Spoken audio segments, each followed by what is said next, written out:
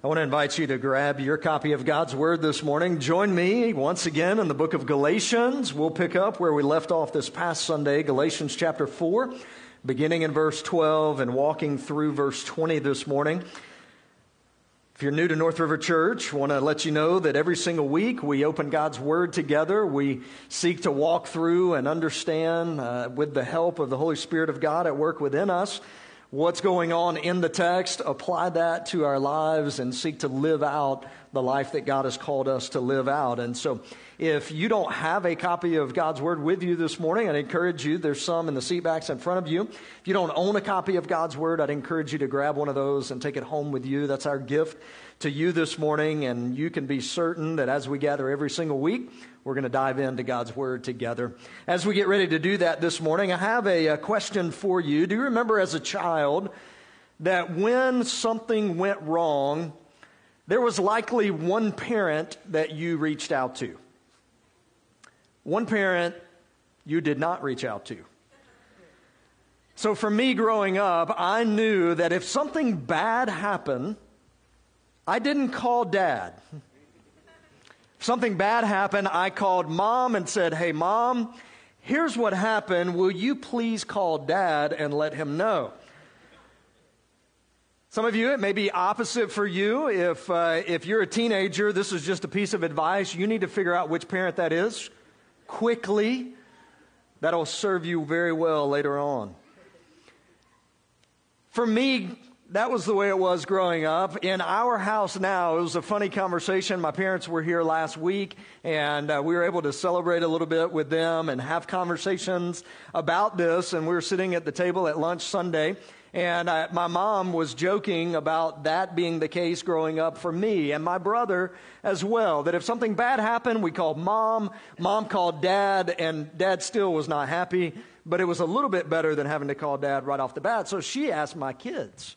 She said, "Now, what's it like here at your house? So if something bad happens, do you call Mom or do you call Dad?" And our girls both looked and they're like, "If it's bad, we call Mom."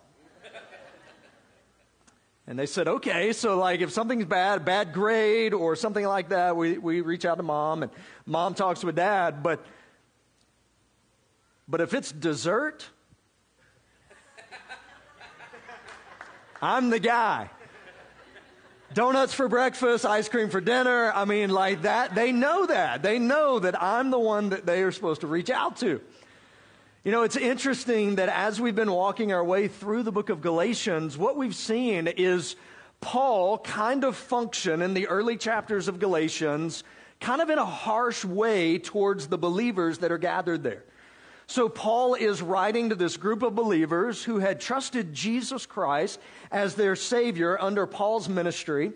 And Paul is writing back to them because there are some who have entered into the church who are preaching a false gospel, who are saying to them, it's not just enough to trust Jesus and be saved from your sin.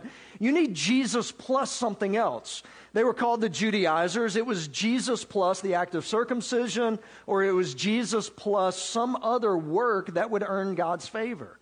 And Paul has been hammering them, if you've been with us over the last number of weeks, with this issue. This is not the true gospel. You need to understand that. You need to grasp that. I mean, he said such things like, "Oh, foolish Galatians." I called my mom one time and I said, I was on the way home from college. I said, I just got stopped by the Georgia State Patrol. I was doing 18 over.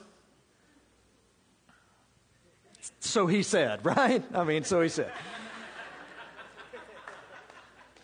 And I got a ticket, and so I'm coming by, call Mom. I was like, I need to let you know something. He's coming home for Thanksgiving. I said, I just got a ticket. She said, "Son, don't worry about that." She said, "You're coming home. We haven't seen you all semester. We're so glad to see you." I said, "Well, can you talk to Dad?" And she said, I'm in college, y'all. I'm in college. I said, "Can you talk to Dad?" And she said, I got it covered. I get home, and my dad says, "Well, that was dumb." That's essentially what Paul has been saying to this group of believers. That it is dumb, it is foolish, it is unconscionable to have experienced the grace of Jesus Christ and all that He's done for you, and to turn your back on that and to try and think that your standing before God is based on something other than what Christ has done. That it's based on your works, it's based on your effort. And he's saying that is not the case. But we see the tone a bit switch in verse 12 of chapter 4. For Paul, he's been a bit harsh with them, and now we see this side of Paul come out. And what I really see in this, and as we read the text here in just a little bit, I think you'll see it as well.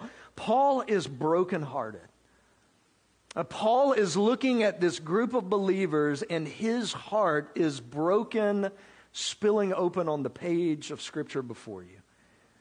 That he desperately wants them to understand it, that he wants them to get it, he wants them to know that it is salvation by grace alone, through faith alone, in Christ alone. Nothing else can save them from their sin or earn them favor in God's sight. Notice with me, beginning in verse 12, this is what Paul writes. Brothers, I entreat you, become as I am, for I also have become as you are. You did me no wrong. You know it was because of a bodily ailment that I preached the gospel to you at first. And though my condition was a trial to you, you did not scorn or despise me, but received me as an angel of God, as Christ Jesus.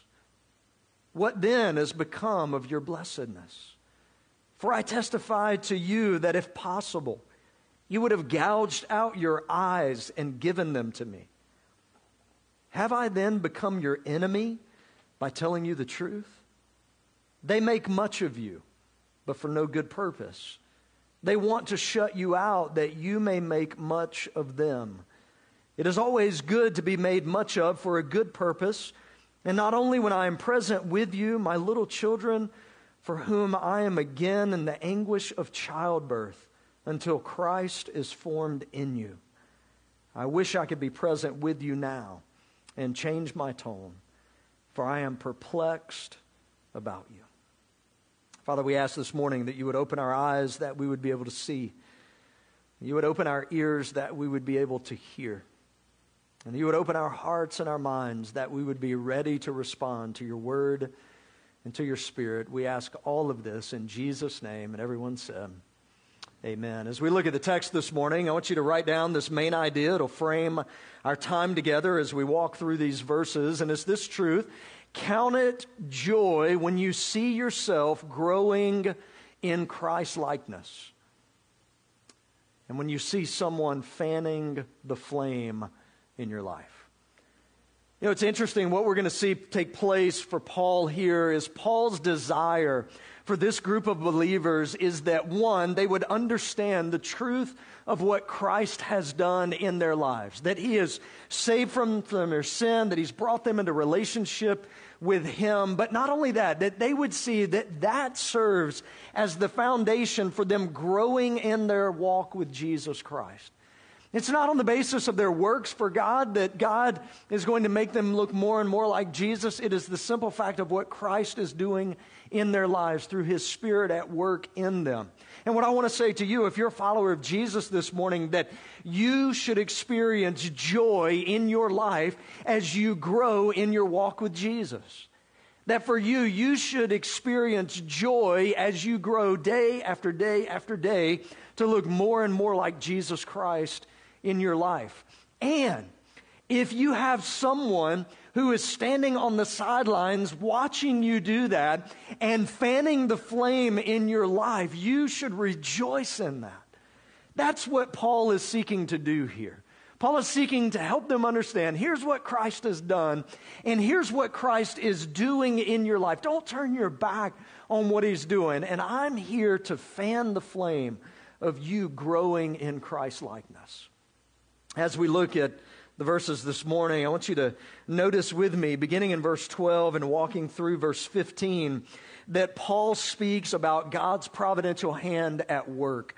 first in leading him to this region of Galatia to preach the gospel, and then in the life of the Galatians to receive the message that Paul had preached. I want you to notice, beginning in verse 12, the providence of God that led Paul to preach the gospel to the Galatians. Notice what he says: "Brothers, I entreat you, become as I am, for I also have become as you are." He said, "You did me no wrong. You know that it was because of a bodily ailment that I preached the gospel to you at first."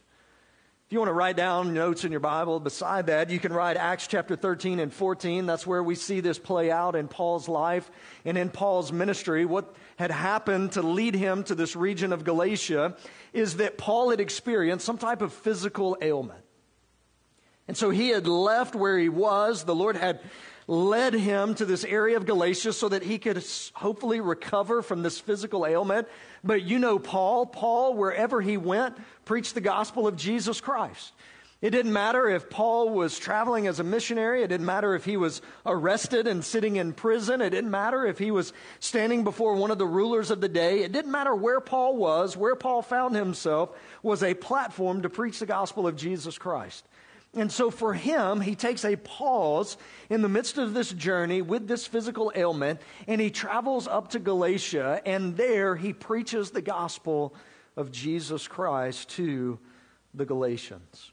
But I want you to notice that the Lord was leading Paul in this direction, and that's what he reminds them of in the text this morning. So for them, what he's saying to them is, hey, do you remember when I came? Do you remember when I landed, when I found myself in Galatia, where I preached the gospel of Jesus Christ to you, where I shared the hope that can be found in him, and where you responded to the message of the gospel? He says, that was not by accident. In fact, that was the plan and the purpose of God, to lead me so that I would be there and be able to preach the gospel of Jesus Christ to you. Now, what Paul's doing here is Paul is reminding them of what transpired. He's reminding them of where they met Jesus. If you're a follower of Jesus this morning, I want you to reflect back on the moment where you heard the gospel of Jesus Christ and responded by faith, trusting Jesus as your Savior. Do you remember where you were when that happened? Do you remember who it was that shared the gospel with you? Do you remember how you responded to the gospel in that moment? I remember for me, I was 8 years old.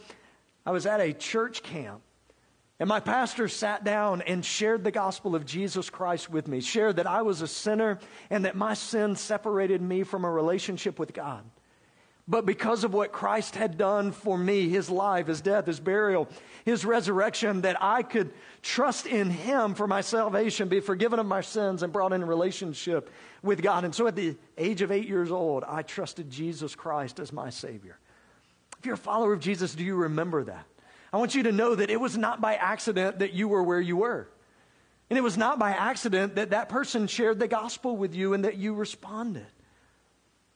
Which should remind us as followers of Jesus this morning that where God has placed us is not by accident. Where you work is not by accident. You say, Pastor Michael, I don't like my job at all. I don't like the people that I work with. It's a toxic work environment. Can I just say to you, perhaps God has you there because someone there needs to hear the gospel of Jesus Christ. And if you weren't there, the gospel wouldn't reach them. And God desires to use you to point them to the hope that can be found in Jesus Christ. It's not by accident you live in the neighborhood that you live in. When you leave today, it's not by accident that you go to the places that you go. In fact, God is directing your steps, and he's directing my steps to put you where you are if you're a follower of Jesus, so that he can use you just like he used Paul here. Let me say this to you this morning, if you're not a follower of Jesus. It's not by accident you're sitting here this morning. In fact, God has orchestrated this in such a way, whether it was an invite from a friend that brought you here this morning, whether you were just driving down Fort Hamer Road and happened to see a sign and said, I think I'll try church out there, or whether you saw something on Facebook, whatever, it's not by accident that you're sitting in the seat you're sitting in this morning hearing the gospel of Jesus Christ. God has orchestrated that in such a way so that you today hear what Christ has done for you. I want you to notice that as Paul says to the believers here, it's not by accident that the Lord led him there to preach the gospel. I want you to notice as well, though, as we continue on, that in verse 14, it's providence. It's the providential hand of God that led the Galatians to receive Paul and the message that he preached. At this point in time, I want you to notice verse 14, this bodily ailment, whatever it was. Paul says in verse 14, though my condition was a trial to you. So here's what you have to understand when you look back at what's going on in the text this morning. What you realize is that physical infirmity, some type of bodily ailment like what's being described here, would have not been something that would have been looked kindly on by the culture of the day. You got to remember at this point in time, they don't have modern medicine like we have. So you can't just run down to the pharmacy, pick up an antibiotic, and you're good. If you had some type of physical ailment, something like what Paul is experiencing here, it would have been off-putting to people. Paul very likely may have not smelled very good.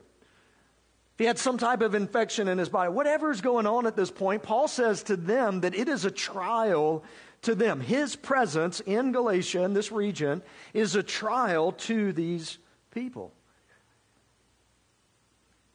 But he says, even in light of that, you still received me.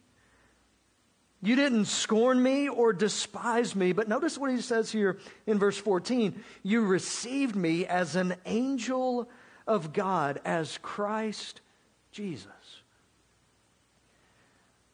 One of the funny things that you see take place in Jesus' ministry is a conversation between his disciples and himself when they encounter a man who is born blind. So they encounter this man, and Jesus' disciples look at Jesus and they ask him a question. Jesus, why was this man born blind? Was it his parents who sinned, or was it this man's sin that caused him to be born blind? So that's the mentality that's going on in this culture. That they would have looked and said that it is God's judgment against someone for them to have some type of physical ailment like what Paul had. And Paul said, instead of you rejecting me as a result of that, instead of you scorning me, you in fact received me as an ambassador of Jesus Christ. His question in verse 15, what then has become of your blessedness? He says, listen, God was at work in you in such a way that when I came, the Lord directed my steps to you. And instead of rejecting me, which is probably what you should have done in light of my physical ailment, you instead received me as an ambassador of Jesus Christ. What happened? Where did that mentality go? He says, even I testify to you that if possible, listen to this, you would have gouged out your eyes and given them to me. So the Lord had directed Paul's steps to these group of Galatians who became believers, but he says to them that they received Paul and the message of the gospel. It was so precious to them, Paul says, they would have gouged their eyes out to have received it. Let me ask you this question.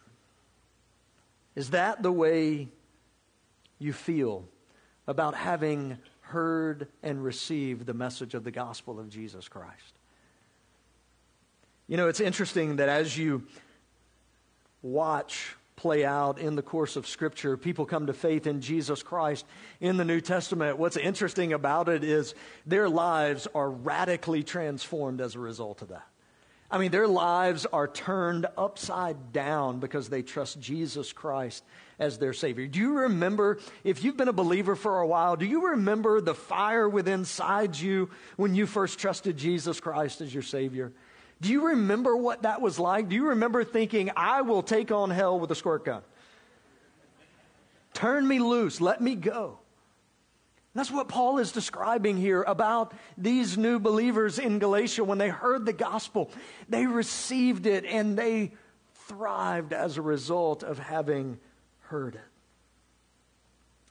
But then something changed. Paul has laid out for them a reminder of what the gospel of Jesus Christ is, and he's called them to the carpet and said to them previously that they have turned their back on the one true gospel. Now they have adopted this mentality that to earn God's favor is not on the basis of what Christ has done, but it's on the basis of what I do. And that my standing before God is not on the basis of what Christ has done on my behalf, but it's on the basis of me trying to pick up myself by my own bootstraps and walk out the Christian life in my own strength and power. And Paul calls them to the carpet about this. He's done it for the last number of chapters, and he continues on beginning in verse 16. And whereas providence led Paul to preach the gospel and led the Galatians to receive the gospel, I want you to notice that pride led the Judaizers, those who were teaching a false gospel, to preach that to the Galatians. And it also led the Galatians to reject Paul and to receive a false gospel. I want you to notice verse 16. Have I then, Paul asks, become your enemy by telling you the truth? Remember, they had received Paul. They had received him gladly, even though he wasn't to be received. Even though he had this physical ailment, they had still received him. They had received the message of the gospel, and he asked this question in verse 16. Have I then become your enemy for telling you the truth? He continues on and he says in verse 17, they make much of you, but for no good purpose. They want to shut you out that you may make much of them. Paul has already addressed this false gospel that had entered into these churches in Galatia. He had already called them to the carpet. This group of Judaizers had come in and they had said, it's not enough just to trust Jesus and receive salvation by grace through faith. You need that plus some type of work to earn God's favor. And Paul had already dismantled that argument from the beginning. Starting in Galatians chapter 1, he has dismantled that argument over and over and over again. I told you a couple of weeks ago that it seems like Paul is saying the same thing over and over again, but parents, you know what that's like. You have to say the same thing over and over again to your kids, hopefully, so they'll begin to grasp it for a little bit, and that's what Paul is doing. You know, the truth is, it is pride that leads these Judaizers to come in and to preach a false gospel. I want you to notice, though, that Paul was not unaware of this. In fact, Paul would have been one of them before he met Jesus. Don't forget Paul's journey to meeting Jesus Christ as his Savior. That Paul was one of the top Pharisees of his day. That was one of the religious Jewish leaders of his day. In fact, Paul at other points in Scripture will detail out his resume as a Pharisee, and he'll say, I was better than all of the rest of them. Very humble, right? He says, I was a Pharisee of the Pharisee. I was, if you want to count zeal for the laws of God, if you want to look at that, he said, I was at the top. Until he met Jesus and realized that the Christians he was seeking to persecute were actually the ones who were truly following the Messiah. And on that Damascus road, Paul trusted Jesus Christ as his Savior. He was born again. He was made righteous in that moment. And so he is looking at these Judaizers and he's saying about them that they don't know what they're talking about. He says, listen, I heard the gospel of Jesus Christ from Jesus himself. And I have proclaimed the gospel of Jesus Christ.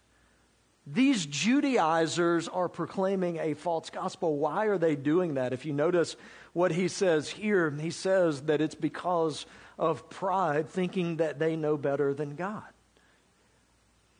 In fact, if you want to trace down every false gospel in the world, it doesn't matter if it's a works-based false gospel. It doesn't matter if it's prosperity, false God. It doesn't matter. Any of those false gospels have one element tied to it, and that is the issue of pride. Someone thinks they know more than God.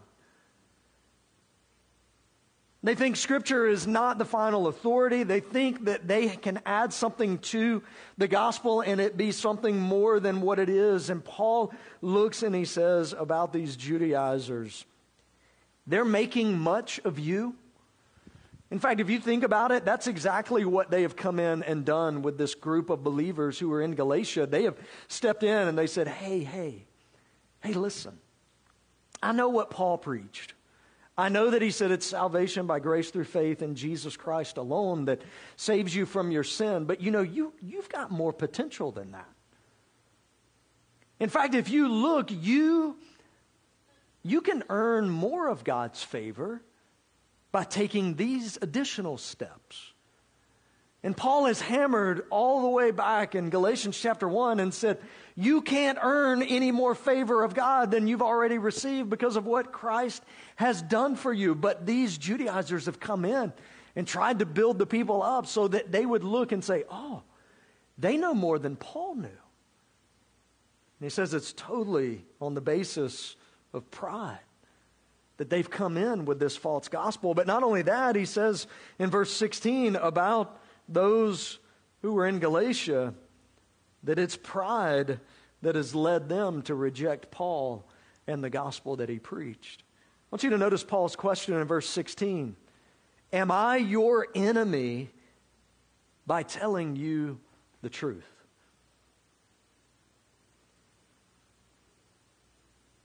Paul asks that question for a very simple reason.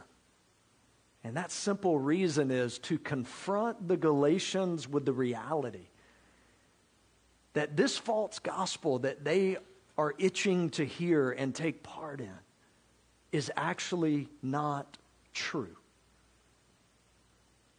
For Paul in this moment, he's looking at the Galatians and he's saying to them, why would you turn your back on the truth?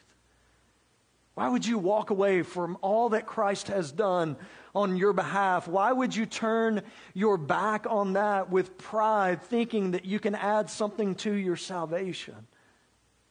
Doesn't mean that works in the life of a believer are unimportant, but I want you to hear me this morning. They don't save you. And not only that, they can't earn you more favor with God. That's totally on the basis of what Christ has done on your behalf. I want to offer you a caution this morning, if you're a follower of Jesus, to recognize and understand that there are false gospels that are being preached in this world in which we live. And I want you to hear me even further than that. It very well may be tempting for you to look and go, maybe there's more to the story that I've not yet heard. What they're saying kind of sounds good. I kind of like a checklist. I kind of like a little more to the story. But I want you to recognize this morning that the truth of God's word serves as the foundation for everything that we do. That's the question for Paul with these believers. Do you not recognize that I have proclaimed the truth to you, and now you're turning your back on that? What led them to do that? Well, it was pride. If you look at this world in which we live, we very much find ourselves in the same place that these believers in Galatia found themselves. People proclaiming a false gospel. People making much of you ultimately, not because of you, but so that you would make much of them. And Paul says, at the end of that is nothing but spiritual bankruptcy. So he continues on. If you look in verse 18, he says, it is always good to be made much of for a good purpose. And not only when I am present with you, verse 19, my little children, for whom I am again in the anguish of childbirth, until Christ is formed in you. So Paul has said here, it's providence, it's God's work that brought me to Galatia at the beginning. It's God's work that opened your eyes to see the truth of the gospel of Jesus Christ and respond by faith. It's pride that's led the Judaizers in to proclaim to you a false gospel. It's pride that has led you to turn your back on what Christ has done for you and try to earn it yourself. But notice what Paul does here. And I love this because it's encouraging to me at moments in time. If I'm Paul and some of the letters that he's writing to a group of believers, I would simply say, I'm done. Parents, you ever found yourself there saying the same thing over and over and over and over to your kids and they still don't obey? And sometimes you're like, I need to put you up for adoption, right? Maybe someone else can do better, right? But at this point in time, Paul doesn't do that. In fact, what Paul says here, and this is where his tone, I think, is so important for us to understand, his purpose. Paul has not given up hope on this group of believers. In fact, notice what he says here. I am in the anguish of childbirth. For what? What is he hoping is birthed in the life of these believers who are being tempted to turn from the one true gospel, who are being tempted to try to earn their favor before God? He says here, I am in this moment right now, longing, hoping that Christ will be formed in you. Why does Paul continue to write? Why does he continue to encourage this group of believers? Why does he continue to challenge them to receive the truth? He does it because his desire is that Christ is formed within them, that they would grow in Christ's likeness, that they would mature to being fully devoted followers of Jesus Christ. Can I encourage you this morning? There may be people in your life that you may be tempted to write off, who maybe trusted Jesus as their Savior, but you look at their life and you say, man, there is nothing different about you than the world around you. You may be tempted to just write them off. Can I encourage you, take the posture of Paul. To, in your heart, deeply desire and encourage them and challenge them and walk with them so that they would turn back to the truth and they would grow in their walk with Jesus Christ. I want to encourage you this morning to recognize that for me as your pastor, this is the role that I feel like I have in this group of believers. You know, the reality is for you, God's desire for your life as a follower of Jesus is to look more like Jesus Christ today than you did yesterday. And to look more like Jesus Christ tomorrow than you did today. And I've said this to you before. It would be very tempting for me to stand up week after week after week and do nothing more than try to give you principles for life, strategize, give you 10 steps to a better marriage, or 5 ways to be happy, or 7 ways for the Florida Gators not to lose football games. Amen or ouch, right? But here's what I believe, and church family, I've told you this week in and week out. I believe that God's Word serves as the foundation for everything you need to grow in godliness. Why do I believe that? Because it says that. And so every single week as we gather together, I'm going to stand and proclaim the truth of God's Word. And like Paul, look and ask the question, maybe sometimes when you go, Pastor, that stepped on my toes, or maybe I didn't like that a whole lot. I'll simply say to you the simple question, I'm not your enemy. I'm simply seeking to proclaim the truth of God's Word to you. Not for my benefit, but for your benefit, so that you would continue to grow in your relationship with Jesus Christ. I don't know about you, but for me this morning, Paul's words are an encouragement to my soul. And I hope it is for you as well. I want to ask you to bow your heads and close your eyes. And our worship team will make their way back. As they do this morning, maybe you are here today and the Lord has led and directed your steps to North River Church this morning so that you would hear the gospel of Jesus Christ. You're not yet a follower of Jesus, like someone I met in the first service afterwards this morning.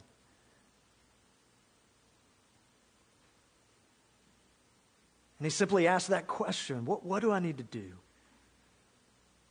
to trust Jesus Christ as my Savior? It's not by accident that you're here today.